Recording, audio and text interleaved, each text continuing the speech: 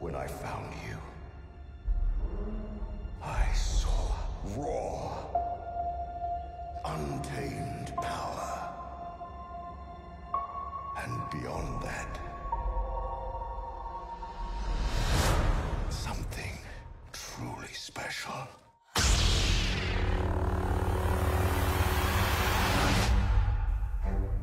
Hey everybody, welcome back to the Luck It All podcast. This is your host, Elias Roush. This podcast is sponsored by EliasRoushMedia.com. Photo, video, digital media production. EliasRoushMedia.com. Link in the description below. Today, we are discussing Star Wars Episode 8, The Last Jedi. The Last Jedi is a 2017 American epic space opera film written and directed by Rian Johnson. It is the second installment of the Star Wars sequel trilogy following The Force Awakens 2015, and the 8th episode of the 9-part Skywalker saga. Produced by Lucasfilm and distributed by Walt Disney Motion Studios, the film's ensemble cast includes Mark Hamill as Luke Skywalker, Carrie Fisher as Princess Leia, or General Leia, Adam Driver as Kylo Ren, Daisy Ridley as Rey, John Boyega as Finn, and Oscar Isaac as Poe, Andy Serkis as Snoke. Past having massive appeal behind the Star Wars franchise, I will say, coming off the wiki description, I will say The Last Jedi seems to have had one of the most divisive fan reactions since, I guess, the prequels, maybe. I wasn't, around. I was barely in middle school, I guess, when the prequels were being released, and so I was quite a youngster, and I can't exactly recall how bad the prequels were received, but we know how they're received now. So I'm coming at this movie from seeing all three of the sequel trilogies, Skywalker saga. So what I'm talking about is The Force Awakens, The Last Jedi, and The Rise of Skywalker.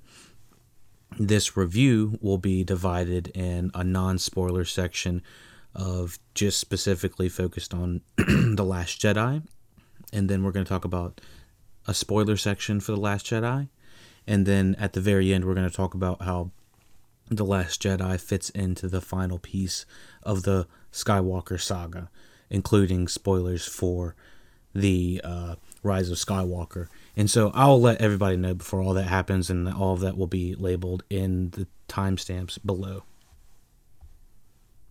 So let's talk a little bit about the director, Rian Johnson, just to kind of give some backstory about what's going on behind the scenes. So the original movie, The Force Awakens, was directed and written by Lawrence Kasdan and J.J. Abrams. This movie, the following movie, is strictly directed and written by Rian Johnson, and you can really feel this movie focus on his vision. Rian Johnson is responsible for bringing us movies recently such as Knives Out, which is something I really liked. I've already reviewed it, and so I'll be dropping that review here soon. Looper. That was an excellent sci-fi thriller in 2012. We also know Rian Johnson for some of the most memorable Breaking Bad shows. Sorry, not movies. He did a couple of the episodes on Breaking Bad, specifically the one most people remember, Fly, in season 3, as well as episode 451 on Breaking Bad, and he also did Ozymandias, one of the final episodes in Breaking Bad. So, Rian Johnson definitely has some very interesting appeal. As also, he's done the movie. He directed the movie Brick, and that was also written by him, featuring Joseph Gordon-Levitt as well. He joins him in Looper. in addition. So Rian Johnson is an interesting director. After watching Knives Out, I realize that not only he can direct something as small as well, I guess I wouldn't call Looper small, but I would say Looper is an interesting sci-fi from a big scope to a small scope. And so they took him from Looper all the way to something like The Last Jedi, from The Last Jedi, massive scope to that, to something just small and concise murder mystery like Knives Out. So clearly Rian Johnson is able to go from different genres, sci-fi, murder mystery, drama, all the above. He's a great director. You can't deny that, no matter what you feel about some of the opinions of some of his movies. There is some real cinematic value in most of them. So let me discuss a little bit about the synopsis real quick. Okay, so the synopsis for The Last Jedi is: Rey develops her newly discovered abilities with the guidance of Luke Skywalker, who is unsettled by the strength of her powers. Meanwhile, the Resistance prepares for battle with the First Order. So I want to just tackle this as fairly down the middle as I can. I want to be fair up front with my opinions of the movie when I first saw it, and I'll gladly tell you that, and how The Last Jedi has resonated, and then going back on the rewatch. So let me just kind of inform you how I felt about The Last Jedi. First watching it in theaters, I was like, wow, this is extremely bold. This has some of the most amazing cinematography I've ever seen. Most interesting locations that we see in this film are rarely shown anywhere else. I will say the story in this film is a little bit not exactly what I would have predicted coming off of The Force Awakens. Many people know The Force Awakens kind of had a slightly different ending versus what this opened with. And so starting off with, what happens at the very beginning of this, Luke Skywalker taking the lightsaber and throwing, taking the baton that J.J. Abrams was giving him and physically throwing it away and saying, I want to go with my own plan, definitely feels of this nature. Now, when Rian Johnson came in and made this movie, I didn't feel that anything he was doing felt in negative correlation to The Force Awakens. I think that many people had a reaction saying, Rian Johnson's taking us in a direction most people don't want to go.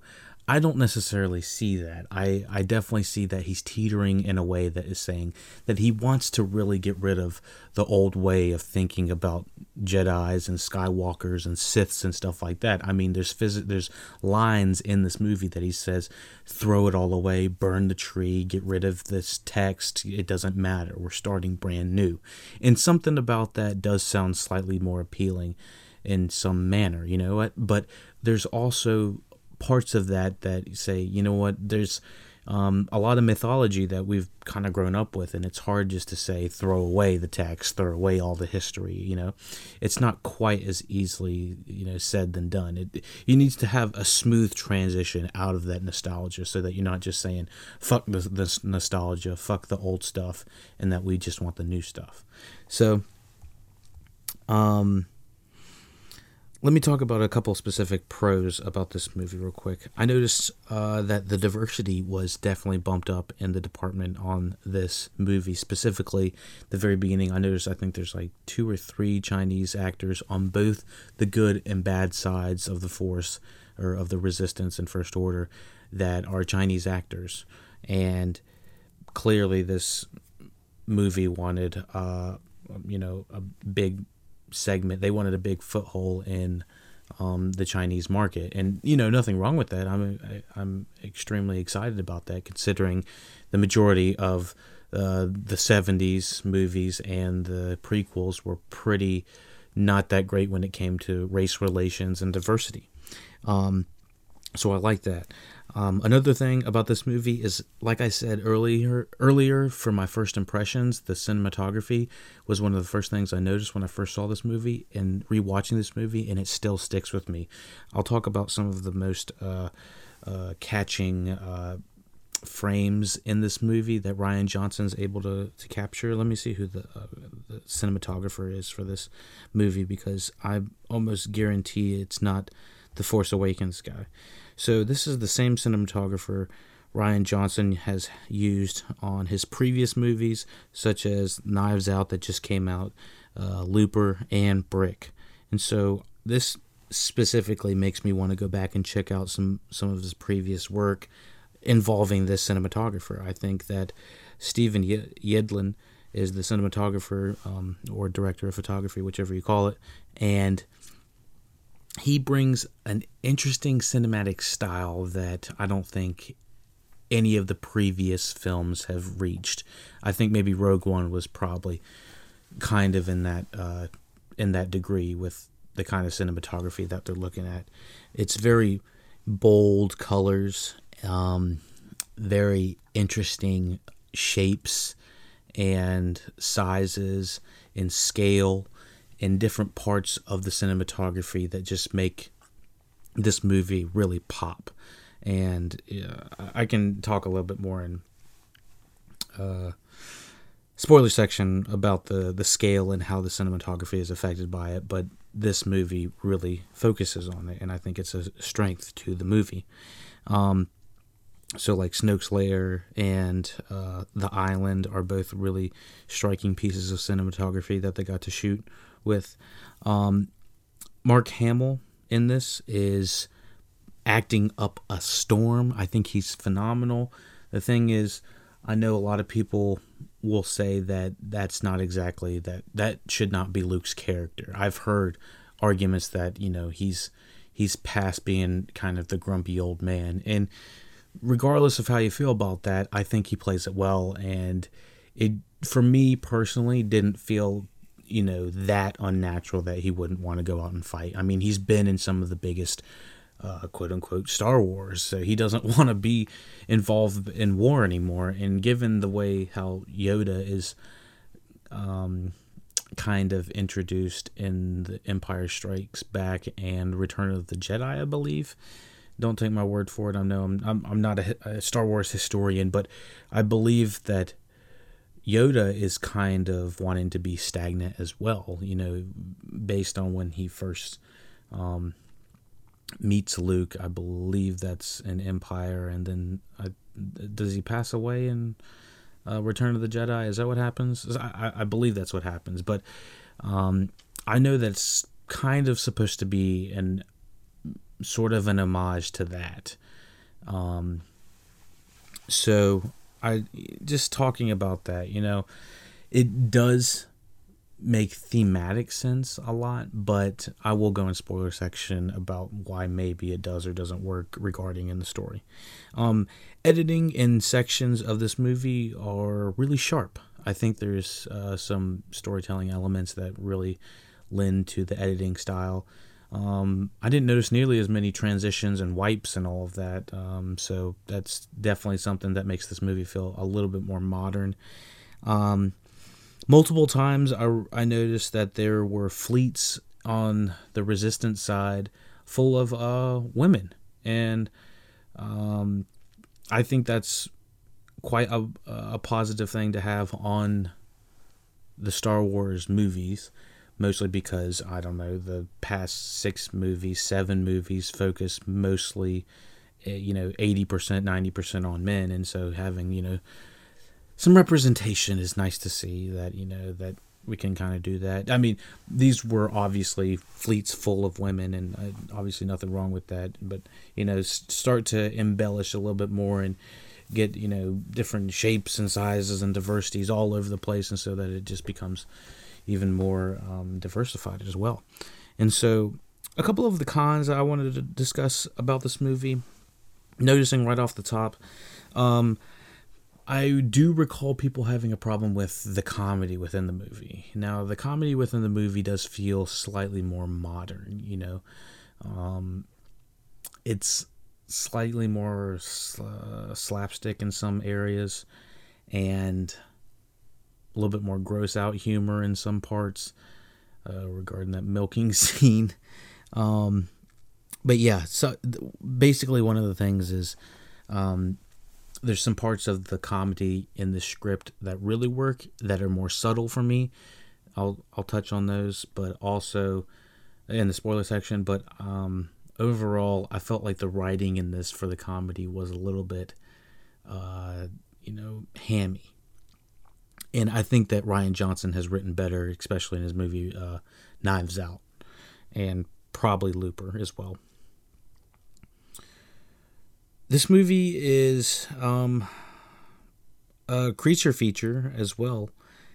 I wouldn't say this is the best creature feature of the Star Wars universe's movies, mostly because I think that there's other... The Force Awakens just kind of incorporated the creatures a little bit better. In this movie, felt a little bit too forced in a way. I'll kind of touch a little bit more onto it because of the merchandising that they clearly are labeling in this movie. It just is so obvious that this movie is being developed by a studio corporate head, or a round table of studio corporate heads that are looking to make some money, and where they can post, as many creatures that we could probably buy, or small little pieces of merchandising that we can possibly get.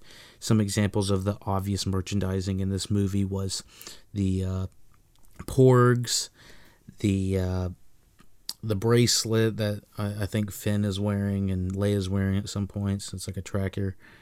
The Solo dice, that the Resistance ring, and Rose's medallion, and that medallion we see at the beginning as well. I believe that might be Rose's sister at the beginning that we see. But yeah, so the merchandising in this movie is almost blatantly, obviously heavy-handed in a way that just takes me clearly out of the movie, that I don't recall any other Star Wars movie doing. Were other Star Wars movies like over here, like buy me? I want them to not just show the item. They're like, here's the tracker, and this is what it looks like. It's like clearly they made that tracker to look like a small little medallion you would wear on your wrists. It's like, it doesn't look like a tracker at all. It looks like a little toy.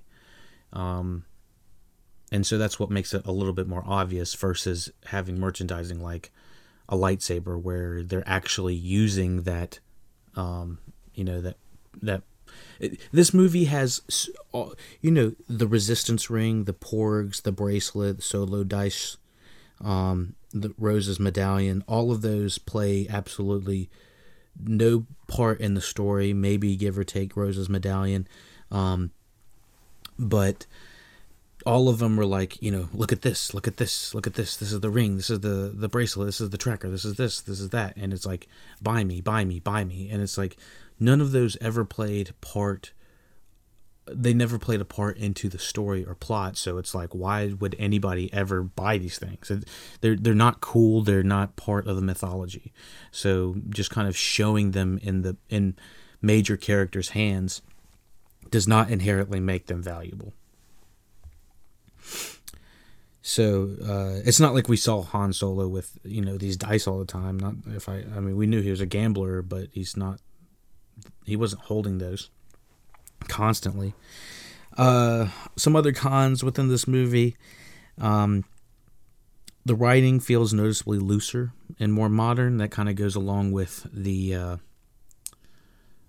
what's it called? The comedy within this. Laura Dern's hair, I don't know, it might have been somewhat, I don't know if that's, I don't think it's a spoiler to say that Laura Dern's in this movie, and she has purple hair, and it looks like it came straight out of Hunger Games. I think Hunger Games was just finishing up when this movie was probably being produced.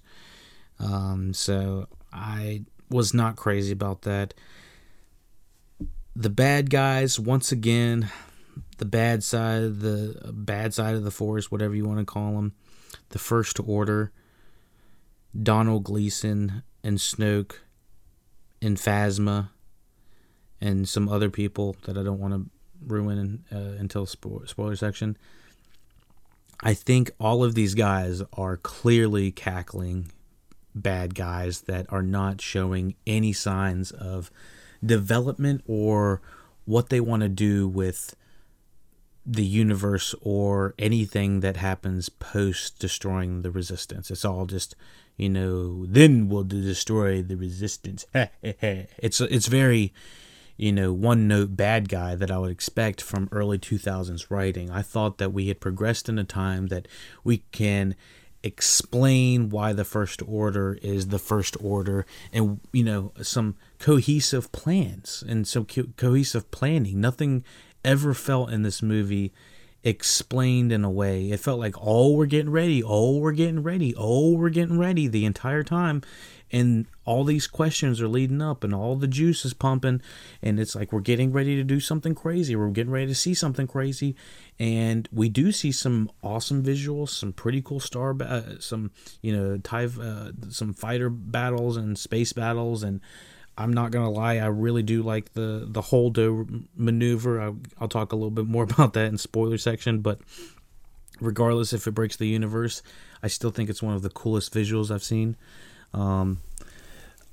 I just think that this movie is got a 9 on the visuals and is a 6 on the story. And it's not any one person's fault or anything like that. I just definitely feel there's some stuff that needs to be fixed in this movie.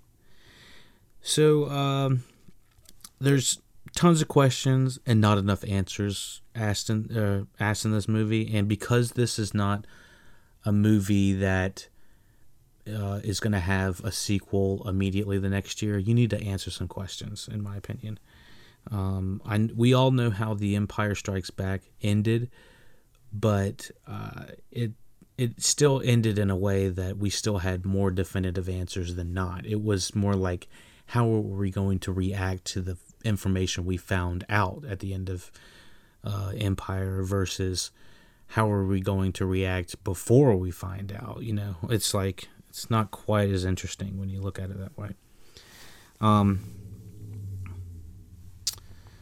Let's see. Okay, so let's talk about The Last Jedi and spoiler section real quick. It's probably not going to be real quick, but it will be a swift one. I'll try to go down the list of notes we got. So, let me check 1 second. Okay, so sorry, I was looking to find a specific time range between The Force Awakens and Last Jedi. I'll have somebody in the comments or somebody, or I'll throw it in the descriptions of corrections and whatnot. I probably will have a lot of corrections that I fuck up in this podcast, but regardless, I found that it was... Wikipedia says that it is just shortly after the events of The Force Awakens that The Last Jedi is happening, which mostly makes sense. My only issue with the way this movie starts out is it makes it feel like we're on the losing side. The majority of the way that The Force Awakens ends makes it feel like the Resistance is okay, that we have everything under control, that we have some sort of, army. By the end of The Last Jedi, I just gotta say, what are there, 15 people in the Resistance? What is going on? I think it is extremely clumsy when explaining the size of the Resistance and how they're obtaining new helpers and people, recruits. How are they expanding the Resistance? Because I feel like the majority of this movie is just dwindling them down in a way that's not explaining how they're going to expand. And remember, we're not talking about the rise of Skywalker yet. We're going to have another section for that. Okay, so just a couple things. Leia definitely looks noticeably older from The Force Awakens. Even though that it says a short amount of time has passed, I definitely feel like she looks like maybe even 5 years older. I'm not even sure. I believe Rey is the first word Finn says when he wakes up. Kind of feels slightly obsessed with her, but it's understandable considering he was knocked out and slashed up from Kylo in The Force Awakens. Throwing the saber feels sort of excessive from Luke, but still somehow in character. I can understand how he's doesn't want to have anything to do with the Force or anything to do with being part of the Star Wars again. Snoke notes to Kylo that he was quote unquote, beat by a girl that never held a lightsaber, implying her history, ? A lot of this movie is talking about the identity of Rey and never answering any questions about it, which is extremely frustrating. And I mean, it's sort of answering questions, but saying nobody is not an answer for me personally. I think that everyone is somebody, and in a way, saying that when Kylo says they were nobody, and Rey says, "Tell me my place in all this," asking both male figures in the movie, which I did kind of have I had a quibble with. I was like, why is she only asking Kylo and Luke about this, tell me my place in all of this, and not Leia? I don't know. Both of them can sense darkness within this character. However, no one on the screen wants to give us a definitive answer, almost as if they want to just dangle this over our head. Creatures in this movie, I noted while I was taking, these are my movie notes, creatures were odd in this movie. The tail in the ocean that we see on the island that Luke is staying at, it's kind of just like goes in and out. It's like, what the hell was that in the ocean? The milking of that whatever alien elephant looking thing that Luke milked, that was fucking weird. Porgs look mostly plausible on this island, but still look slightly like merchandise. Fish look mostly normal in this as well. Luke sort of won't talk to Rey about specifically why he won't train another round of Jedi. And I do think that what is this movie, 2.5 hours? Yeah, I don't like the grumpy, reluctant trainer trope that much. I mean, we've kind of seen it before. I feel like it was kind of an 80s trope a little bit. But I just feel like there's not enough time to dilly-dally around. And he really doesn't. He kind of does, start to teach her the Force and, tell her about, what the Force is, balance between everything and whatnot. So it's he didn't bring up any midichlorian bullshit or anything like that. The visual of Leia blowing up is a hard visual to watch. It's the Kylo is thinking, he's about to shoot the Resistance fighter or whatever they're in, fleet, and he knows that Leia is in there, and he pulls his finger off of it, which is something I forgot. He doesn't pull the trigger. It's the fighters beside him that blow up where they are, and unceremoniously we lose Admiral Akbar. I was like, damn it. And let me just talk a little bit about the Force abilities. Leia using her Force abilities is best on first watch. And what I mean by that is the majority of people knew going into this movie, The Last Jedi, that Carrie Fisher had passed away at that time, and everyone was on pins and needles about how are they going to figure out what are they going to do with Carrie Fisher, how are they going to wrap up her story, with a satisfying manner. And turns out that the majority of the filming was already done for the movie, if not all of it. So this, I guess, was not planned. I guess was already planned, but it was a magical moment to see her come back into the spaceship after being blown into space. I mean, I was like, are they really gonna do Carrie Fisher like that? Like, that's cold. Literally, it's cold out in space, and you just blew that Kylo's mother up and the actress and all of the memories all at the same time. And I was like, that is a very heavy thing to do. And having her use her force abilities to come back the first time really was emotional for me. On the rewatch, it does feel a little bit like Deus Ex, force abilities, but I'm not gonna nitpick about it. I'm not gonna say, this movie's ruined because of it. That's ridiculous. The thing is, we've never seen anyone do that, and we've only heard implications that Leia is force sensitive, so why not give her a special moment? So I'm glad that they could do something like that. Great editing is shown when Luke is showing Rey the balance of the force. It's kind of showing all of the the balance in between things growing, the ocean flowing, people mowing. I don't know, just nature and stuff like that. But it also shows how she's tempted by the dark side. I also have an opinion that the Porg might be the first attempt at a Baby Yoda. At this point, everybody has seen The Mandalorian and knows about what a Baby Yoda is. And I'm not sure actually if we know what the species is at this point, but it definitely looks like the Porg was an attempt at having some sort of, adorable merchandise that we have some sort of connection to. Now, having it being a Yoda species is definitely what sells the Yoda character, Baby Yoda character. Finn and Rose seem too relaxed entering the Canto Bight Casino. Cool visuals, but pacing is pulled back once we talk about Rose's origin story. Rose is an interesting character to slide into The Last Jedi, and she, the actress, is really good.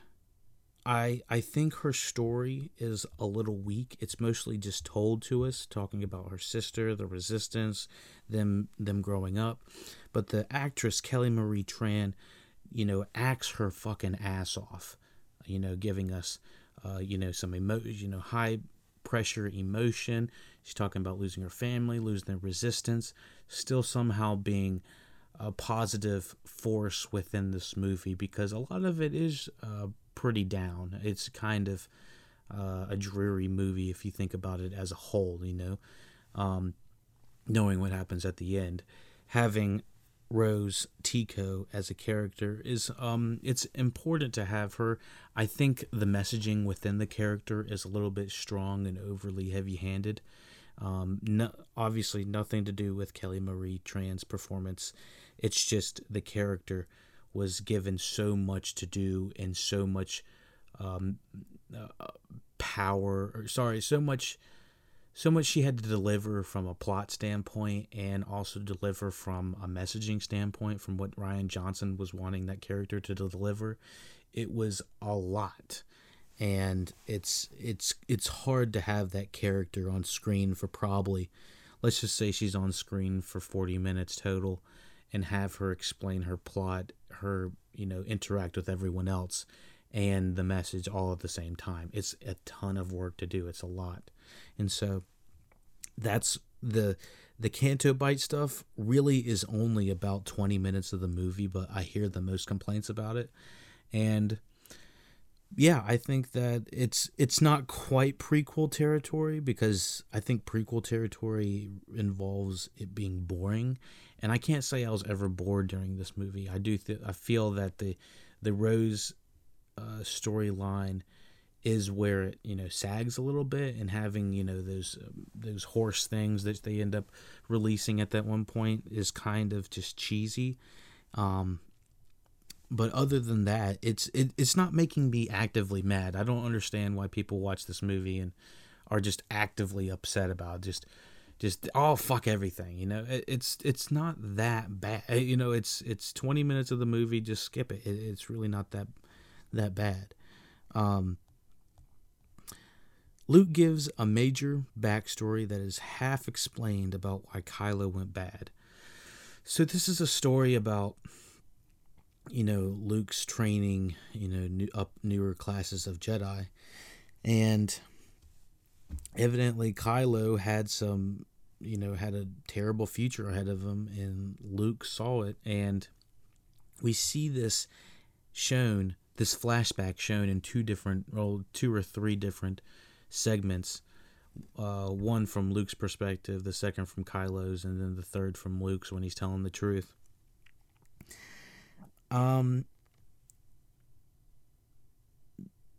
This is kind of where I think the movie got way too much it's trying to do. It's like, wait, Luke, you were teaching young kids to be Jedis, and you ended up having to try to take out your nephew, and that's why this is all going down. My number one question is, why didn't we see this? For me personally, I feel like this trilogy as a whole, now I'm not talking about Rise of Skywalker yet, but I do feel like,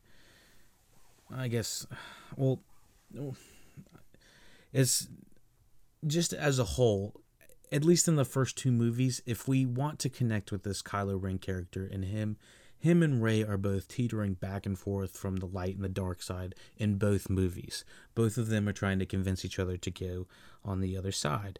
The thing is, if we want to, we barely see flashbacks of Rey.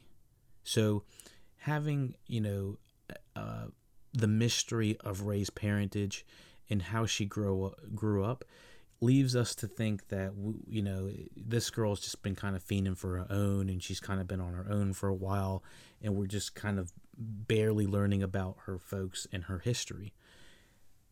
Kylo's, his mother is Princess Leia, and his father is Han Solo, both people that were in some of the biggest parts of the Skywalker, saga. I mean, obviously, but to not see that character grow up, or to see him ever have had a heart at one point, like, I feel like these two movies are fundamentally failing when it comes to not showing, any backstory on Kylo Ren. And if you want me to give a shit about him, if you want me to think that maybe I want him to be on the good side, maybe show some light in him, and not just that Luke Skywalker fucked up and that he saw, maybe he saw some, bad stuff in Kylo's future. But, did you look a little bit further than that? What is the deal? And this also goes along with Rey, quote unquote, needing someone to show her place. We don't. I have a fundamental problem with Rey only asking the men in the series, what my place is in this, at least in the first two movies. Might pan out in the third. Continuing on with the notes, the fake codebreaker with the stuttering accent is too much. Benicio del Toro plays DJ, technically the second codebreaker. The original codebreaker was being played by Justin Theroux, an amazing actor on one of my favorite television shows called The Leftovers. So I have no idea what the thinking or retcon was in that.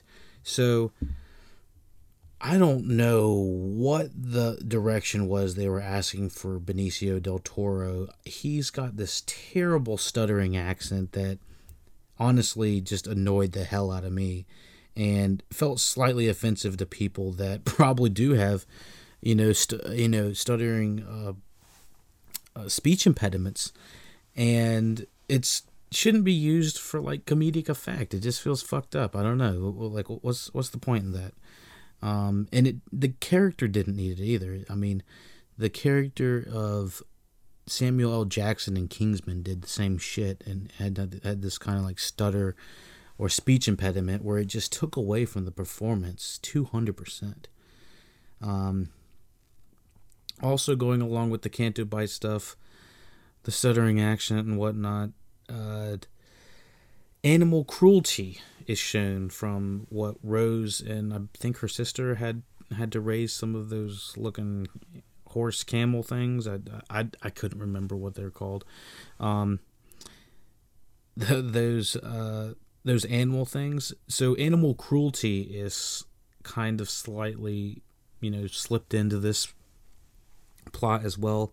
In addition to child labor, I was like, what is going on? Like, all this is happening on Canto Bight, and none of this is relevant to what to the main story of what we're looking for. It just seemed like Rian Johnson was like, we need to go to Canto Bight to go talk about some of the wealthiest and some of the worst, and because the worst of the worst definitely like to gamble, and normal people don't like to gamble, and it's like, okay, nothing about them really seemed like the worst of the worst, except they just kind of seemed like fat cats. So the worst of the worst, I guess, came out when it shows, that they're like gambling on the animal cruelty and whatnot. So they end up releasing those things later, and it's a big happy ending. It's a big happy for everybody. I don't know. So when they're escaping the Canto Bight stuff on those, Finn and Rose are escaping. Rose is having a fantastic time, and that's what she's directed to do. And she's like laughing, and Finn is like, stop enjoying this. And that's kind of one of those lines, along with, like a woo when they're like shooting at people in a war, or if they're like, I'm having a great time, like, when they're fighting or something like that. It, like in a Starfighter, it's like, why are they so happy exploding and running away from authorities and stuff like that? I understand that they want the audience to, have a great time. I don't need the character saying, whoa, I'm having a great time. It's just too hammy. When they're going through the streets of Canto Bight, it feels like Harry Potter, and not the good Harry Potters. It feels like these kind of prequels they're doing with the dark Scamanders and all that. It feels like those Harry Potters. Music when they're escaping is too damn hopeful, and it takes away from the tension of thinking that they might not get away. The cheesy ass getaway with Benicio del Toro's character DJ need a lift with the stuttering bullshit. I was like, this motherfucker. If I had a stuttering if I was stuttering, or I am stuttering now, I'd just pop him in the mouth, because that is ridiculous, just showing up like that. The recollection of Luke and Kylo is showed differently by both sides, different perspectives. So what exactly happened? Did Luke show up, read Kylo's mind, and then Kylo tried to attack him first? Or was it Luke showed up, turned his lightsaber on, and thought maybe half a second that was a bad idea? Kylo turns around and then drops the building on him, and then goes after all the kids, I guess. Either way, it would have been 10 times more impactful if Luke wasn't just giving this expository answers just the entire time. It just happened to... We need to grow up with these characters and understand how they're falling apart. I felt like that was something that we really did not get translated for us. The cave effect... the cave feels more like an effect and somewhat meaningless when Rey falls into the quote-unquote dark side for a little bit, when she's kind of doing some metaphysical stuff on the island. Personally, I'm like, what is going on? If we're going to have all these special effects of her multiplying herself, kind of Inception style, I was like, at least do something and give us some answers. She's asking who her parents are. We're seeing shadows. They come together as one, and all we see is her face. That's not telling us anything, and it's a 5-minute scene, and I just feel like it needs to be something, instead of hanging this metaphorical figures over our head. Give us some freaking answers, because that just drove me nuts. I remember it happening in the theater and thinking, this is very unsatisfying. and now I'm actually getting to express my opinion on it, because I do think that is some bullshit that they're just going to have this long sequence just so that it doesn't explain anything. And whether or not we get answers later, we're still going around this 5-minute roundabout just to show this effect. It's not that impressive. And keep in mind, I do like this movie. I'm sorry I'm going off a little bit, but that was one part that really got under my skin. Speaking of under the skin, I'm going to do that podcast here in a little bit, so be sure to check back in for that podcast review. It's a great battle between him and Rey. This is between Luke and Rey when they're fighting with the sticks. This is kind of around the time when Kylo and Rey are touching fingers, kind of connecting, kind of seeing if they want to be on the light side, the dark side, the light side, the dark side. And I do like that one shot of, Luke, saying stop, and it's like, and, everything blows away. And that's when Rey kind of sort of bests him with the sticks, but then pulls up the lightsaber and about takes out Luke. But we know she's not going to do that. The thing is, I can't believe that she thinks that she's going to convince Kylo that he can come to the light side. I didn't see any of that in him, and quite honestly, the chemistry between them is just weird. We see him shirtless in this, and it's not like she's like, "Ooh, look at that." It's not like she has any. I don't know what really Rey wants except for her to find identity, and I'm not sure if that's really enough for me personally. I don't know what she likes. I don't know what she likes to do. Let me see. So originally it looks like Luke lied about the recollection of him and Kylo when he's discussing that to Rey. Also, the sacred Jedi text. Are we done talking about... Oh, sorry. The sacred Jedi text and temple or tree or whatever is burned by Luke. And he kind of looks like he does it just on impulse. Like, what was the deal in that? He, throws fire and whatever on it. And immediately is like, oh, fuck, I forgot the books. And he tries to go in there and it's exploded out. Like, holy fuck. And Yoda is just busting a nut laughing. Just fucking rolling. And so I remember the Yoda cameo being very impactful the first time I saw it, kind of like the Leia thing. It didn't quite hit me as hard, and the things he had to say didn't seem to be quite as impactful for me personally. It was mostly very much like, you don't, throw away it felt like Rian Johnson talking through Yoda saying, throw away all the history of the Skywalker series, the Sith, the Jedis, and all of that. It sounds very much what Kylo was saying, honestly. And you know what, you are the Force kind of thing. You know what, you are whatever the Force, you can be whatever the Force needs to be, or whatever. It's whatever the Force is, whatever it needs to be, kind of thing. Kind of laissez-faire. The thing is, Kylo obviously still wants to go for the First Order, but Yoda is obviously for good. Not saying that they're for the same thing. They just sound like they're talking about the same things. Leia shoots Poe, and then Laura Dern says he's a troublemaker, jokingly.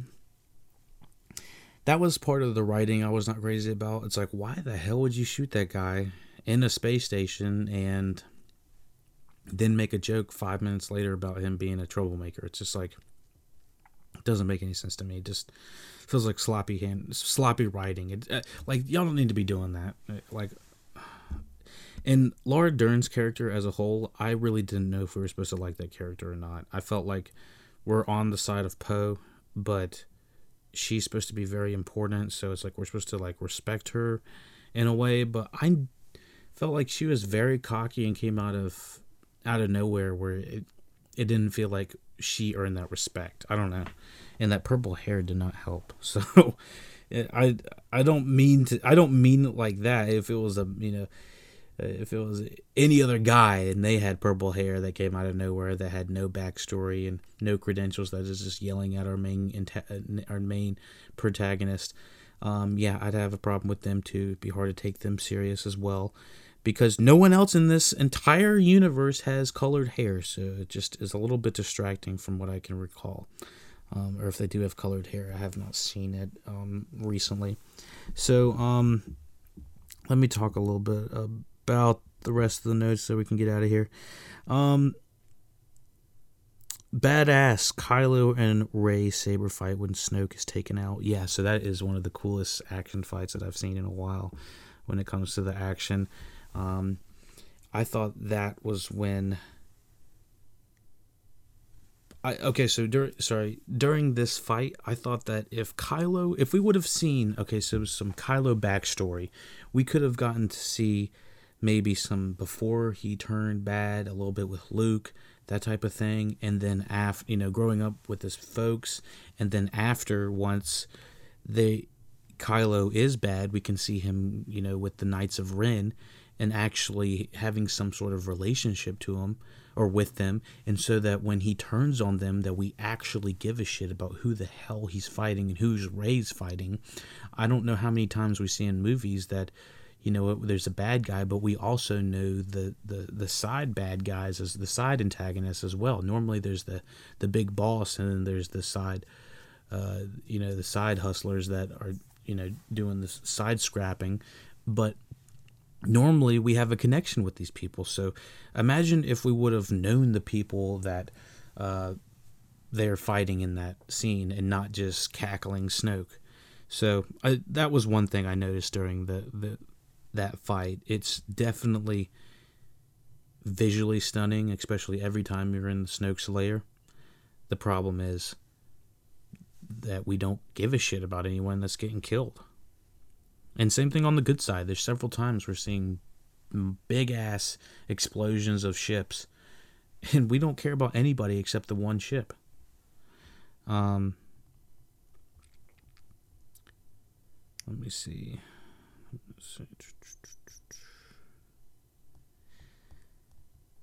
So after the Kylo and Ren fight, Snoke, I felt like Kylo should be good after this. And after that, it should be just Kylo's on the good side and helping fight against the First Order. I felt like that should have been the story going from there, but it's not. And as all of that's going, we have the Holdo maneuver.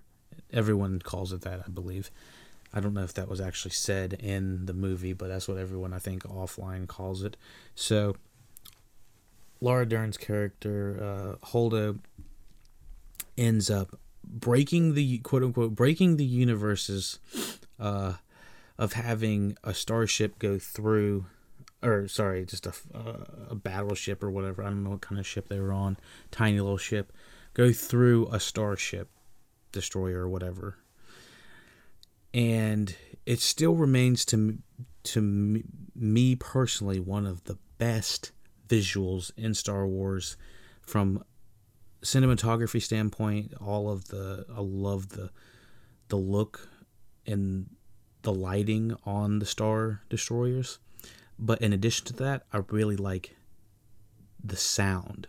I think the sound drops and then comes back, and it is just like a fucking ride.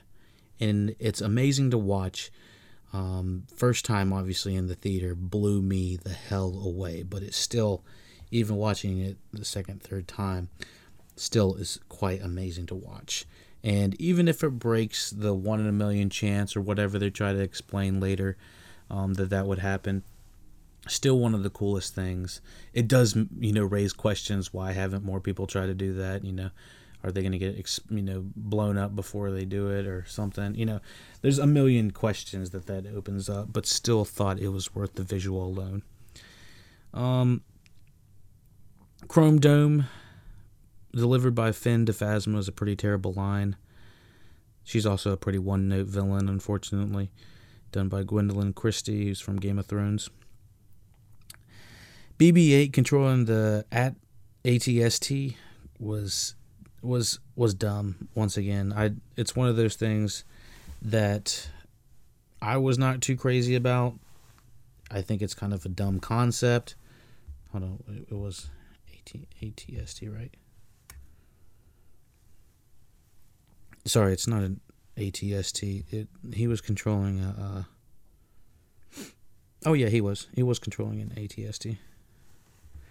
I get those confused with AT-ATs. But anyways, that felt a little bit too comedy. That didn't exactly work. But there are small touches of comedy that do work for me personally, like Don Hall Gleason about to grab his gun right before Kylo gets up. It's like a small shot of it showing Kylo just laying down, and all we see is Donald Gleason going for his gun just very slowly, like he's about to have to finish off Kylo Ren, but then he takes his hand off real quickly as soon as Kylo's getting up. It's one of those subtle pieces of writing that I think would have benefited this movie if it was just slightly more subtle. There's a very ham-fisted message with this movie, basically, saving the things we love, not destroying the things we hate, kind of thing. It's a good line from Rose, but it is very on the nose. It's simple as that. And having some comedy dispersed throughout this movie that wasn't quite as hammy, saying Chrome Dome and that type of bullshit, might work just slightly a little bit better. Also, like the Poe getting shot and saying, "Oh, I like that guy." It's just like, what? Let me see what else we have on here. Finishing up. The red on white, the salt on the red planet, I believe, is still one of the best and most amazing visuals within all of Star Wars history. Again, I still think the cinematography, the colors, and this fucking nail it out of the park. There's no other Star Wars that gives you these type of visuals. And Rian Johnson and Mr. Yedlin, or I think Stephen Yedlin, I think his name was, just knock it straight out of the park. And at this point, I'm kind of, I feel weird. Why is the First Order being led by Kylo again after he just took out Snoke? I don't understand why anybody respects Kylo after this. I mean, besides Donald Gleason, getting choked by him, force choked by him, it's just like I don't know. I don't see why Kylo is being awarded after taking out his leaders. It doesn't really make sense to me exactly. It's just, small things like that. Both Rey and Finn are screaming, "Woo! I like this," during a fucking war. There is two scenes, I think, that it's not quite as much Finn. Finn does do a lot of screaming in these movies, but it's not quite that much. But Finn literally says, as she's blasting the First Order, "Oh my gosh, this is so much fun," or "I love this." It's like, no one would ever say that. You're in a fucking war. It's not supposed to be fun, I understand it's a family movie, but good God, it's not, you're not supposed to be having that much fun. I just doesn't feel right. Tonally, it doesn't feel right. So maybe the tone does have a little bit of a problem. Donald Gleason and Kylo Ren having a power struggle while they're fighting the resistance on that red planet is pretty funny. Kylo's like, "Fire the cannons," and then Donald Gleason's like, "Fire the cannons," and Kylo's like looking at him like, like, "Motherfucker, I'm running this ship." Also, Finn kind of goes for the kamikaze route. He wants to, take out the major cannon that's going to take out the resistance place. And I kind of feel like the way Rose comes in and takes him out robs him of his big moment. And that's where we get the message of, saving the things we love, not destroying things we hate. Line comes in. And also the awkward kiss between Rose and Finn happens as the cannon is shooting in the background. I don't know. I didn't think there was any chemistry between these two characters the majority of the movie. I never felt like Finn really ever gave her the time of day that he was interested in her. And it just feels weird that she's just like kisses him and then falls, knocks out after delivering this short monologue. It's like, okay, that was not what I was expecting. It kind of subverts expectations because you think Finn is just going to go straight into the canon, which would have been amazing to watch. Like Finn, that major character, the stormtrooper, going against the First Order and destroying all of it. That would have been fucking baller. I really do think that would have been an awesome way for that character to go out, or if not go out, just have him jump out or eject himself or do something, to save the character. But for him to make the sacrifice against this First Order makes sense. It should be Rey against Kylo and then Finn against the First Order, and he can take him out single-handedly with that cannon strike. I don't know. I felt like there was a way they could have wrote that into it.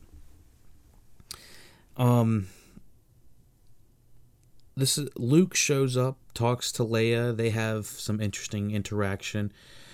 And Luke only interacts with CP3O in that scene, and then walks out onto the battlefield, and then is shot by like 20 AT-ATs, all having some amazing cinematography, standing there showing the scale of these things in proximity to Luke Skywalker, and seeing that big red powder go up. It almost looks like, it definitely is the color of blood, but it's just, it looks like it just exploded there, and then like 1,000 different beams are just going all at Luke Skywalker's, like pew pew pew pew pew pew pew pew pew, and it's just, this sand is going everywhere, and it's beautiful to watch. I still think I might have liked just a tad bit more of Kylo and Luke interaction between them. There's so much chemistry between the characters. It's like, if I could have just had them on there just a little bit longer, or before they turned, it definitely feels like there's so much of the story we didn't get to see between these two characters, and they feel like there's just history that I'm oozing to find out, and we're never going to find out, mostly because of the way the story ends. This is when the Resistance is leaving, and Rey is removing all the rocks from the cave, which I don't recall that being one of the more striking images. Remembering The Last Jedi, her removing the rocks was not something I was like, oh shit, I can't wait for her to do that. That was never anything I remember striking me personally. And it's all because the rocks are all CGI. I mean, it's not like I expect them to have, massive boulders floating there, but they don't look any sense of the word real. They look just floatless CGI items that Rey has to act like she's moving, and it just does not feel, it doesn't have the weight to it. It doesn't have the realism or the satisfaction that we're actually moving something that's real. It's not like Luke pulling his what is it, TIE fighter or sky, what is his sorry, I meant to say the X-Wing is what I was trying to remember, all these damn fucking names of starships and bullshit. But the X-Wing, we remember the weightiness, or the weight that we felt when Luke was moving the X-Wing, and we even get a glimpse of the X-Wing in this. It's almost like an Easter egg, but we don't ever get to see it. But yeah, the X-Wing had weight to it, and these rocks don't. So get that out of here with that. I was not a big fan of that. Just does not give you the same satisfaction. You're not moving anything you care about, and it doesn't have weight. Luke does not make a footprint the entire time he's on the Salt Planet, and we, at the end, obviously know why. Because he's not actually there. He's just force ghosting himself there. And let me see what else we have.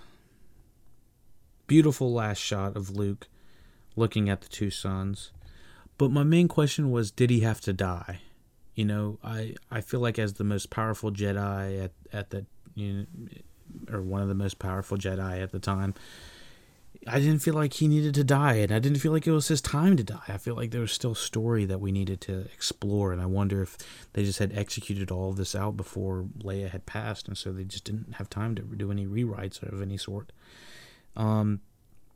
Kylo also could see the dice from Luke to Leia. I didn't really understand. Like, the dice weren't actually there, in my opinion, or if they were, I don't know how they were. I had a lot of questions about the dice, but they disappear anyway. So it's like, questions like, were they there? Were they not there? Doesn't matter. Why can Kylo see them if they're not there? It's like, what's the question? What's going on? It feels definitely like a backdoor pilot with Broom Boy, featuring the Ring merchandise, the Resistance merchandise at the very end. It definitely felt like a television show just tacked on to the end of this movie in a way that, you know what, I know people aren't going to be crazy about it, but, you know, it's going to inspire some other people. And I think the majority of families and kids that watch this will resonate with that Broom Boy. And one thing I noticed is when he uses the Force on that broom, if you weren't watching carefully, you have to like go back and rewatch real close, because I remember in the theater like, oh shit, that kid has the Force, and he pulls the broom toward him, but it happened so quickly, and on my screen I'm watching on like a 50-inch. I barely saw it, just like half an inch of it, but you know, it happened so quickly. You almost have to rewind it to see it. So it is subtle. Overall, The Last Jedi still has some of the most interesting visuals and cinematography. However, the story of Rey and Luke/Kylo is very metaphorical and surreal, and doesn't give the viewer a lot of solid ground to relate to. Her identity is dangled above us like a carrot, but no real answers are given. Johnson is focused on giving messages instead of plot answers. And when it comes to the Finn and Rose storyline and plot, they are characters they seem not to know what to do with. They mostly are served to give messages and not to give an interesting story nor plot. Going to Canto Bight is kind of a dip in the movie, but it's not where it suffers the most. The entire movie suffers from asking all of these questions we want to know, and probably spending too much time with Rey and Luke on an island and not fighting the First Order, or on, you know, Rose and Finn having fun at Canto Bight and riding off on these camel horse things. There's just a lot of time spent in places that don't feel necessary to the plot, in ways that they could have utilized their time a little bit better. Now, the majority of the time, I really enjoy. There's not really a scene I dislike of Rey and Luke together. I mostly think that all of their scenes work. She gets very limited amounts of training, although she does train just a little bit. You know, one battle with Luke, and then one lesson with him about moving rocks and the balance of the Force and that type of stuff. And then there really isn't a third lesson, if I am correct. It just kind of feels like it's dropped abruptly, and we're not exactly sure what the lessons are. I don't know. And that's, again, where we're seeing how Rey is a little bit OP. How is she so strong? How is she so powerful, considering Kylo is telling her she's nobody and her parents are nothing? And that's basically what's reinforced to her or the majority of this movie. And her identity is dangled all above us in The Force Awakens. So with 2 movies behind us and we have no answers regarding her identity, it's very hard to grasp on to this character, because it feels like we're spending so much time with her and we're not learning anything. So yeah, that's essentially the breakdown of The Last Jedi. Let's talk about a little bit of it involving the spoilers of The Rise of Skywalker, The Last Jedi, and Force Awakens. So we're going to talk about all those movies and spoilers right now. So just real quickly, knowing that Rey, this is spoilers for all 3 of those movies, by the way, so do what you need to do. Pause if you need to. Rey is Palpatine's daughter, and so knowing that, most of this does fit a lot better with seeing how she's tempted by the dark side and how OP and how powerful she is. So this movie does kind of fit into that a little bit. The way they kind of dangle the carrot over our heads is the stupid parent plot line and us not knowing anything about our parents and who they are. It's almost as if they're unimportant to this saga. And so that's what really feels like we're missing within this trilogy is we don't necessarily, they keep telling us that we need to care about her parents and care about her lineage. It's like, just show us. Stop dangling it above us. And knowing how Kylo and Rey end up at the end, and knowing how Finn, Poe, and Rey kind of have this weird trifecta hug at the very end of the series that just feels awkward. Like one of them needs to be taken out of this, and I mostly felt like it should have been Poe. And Kylo and Rey, they don't. There's no reason for them to kiss at the very end of this saga. They don't have the kind of chemistry that, in my opinion, they don't have the kind of chemistry that leads to that. So thank you for watching. Thank you for listening to Look It Up Podcast. Check out all the social medias below. Check out Twitch, Facebook, Instagram, YouTube's, all the good stuff, all the popular podcast applications. Rate us 5 stars. PayPal.me/LookItUpPodcast for all donations. All the links are below. We have all the Star Wars links, all the reviews, all in the descriptions. All corrections are in the descriptions. Thank you for listening to the Look It Up Podcast. We could not do this without you. And may the Force be with you, and take it easy.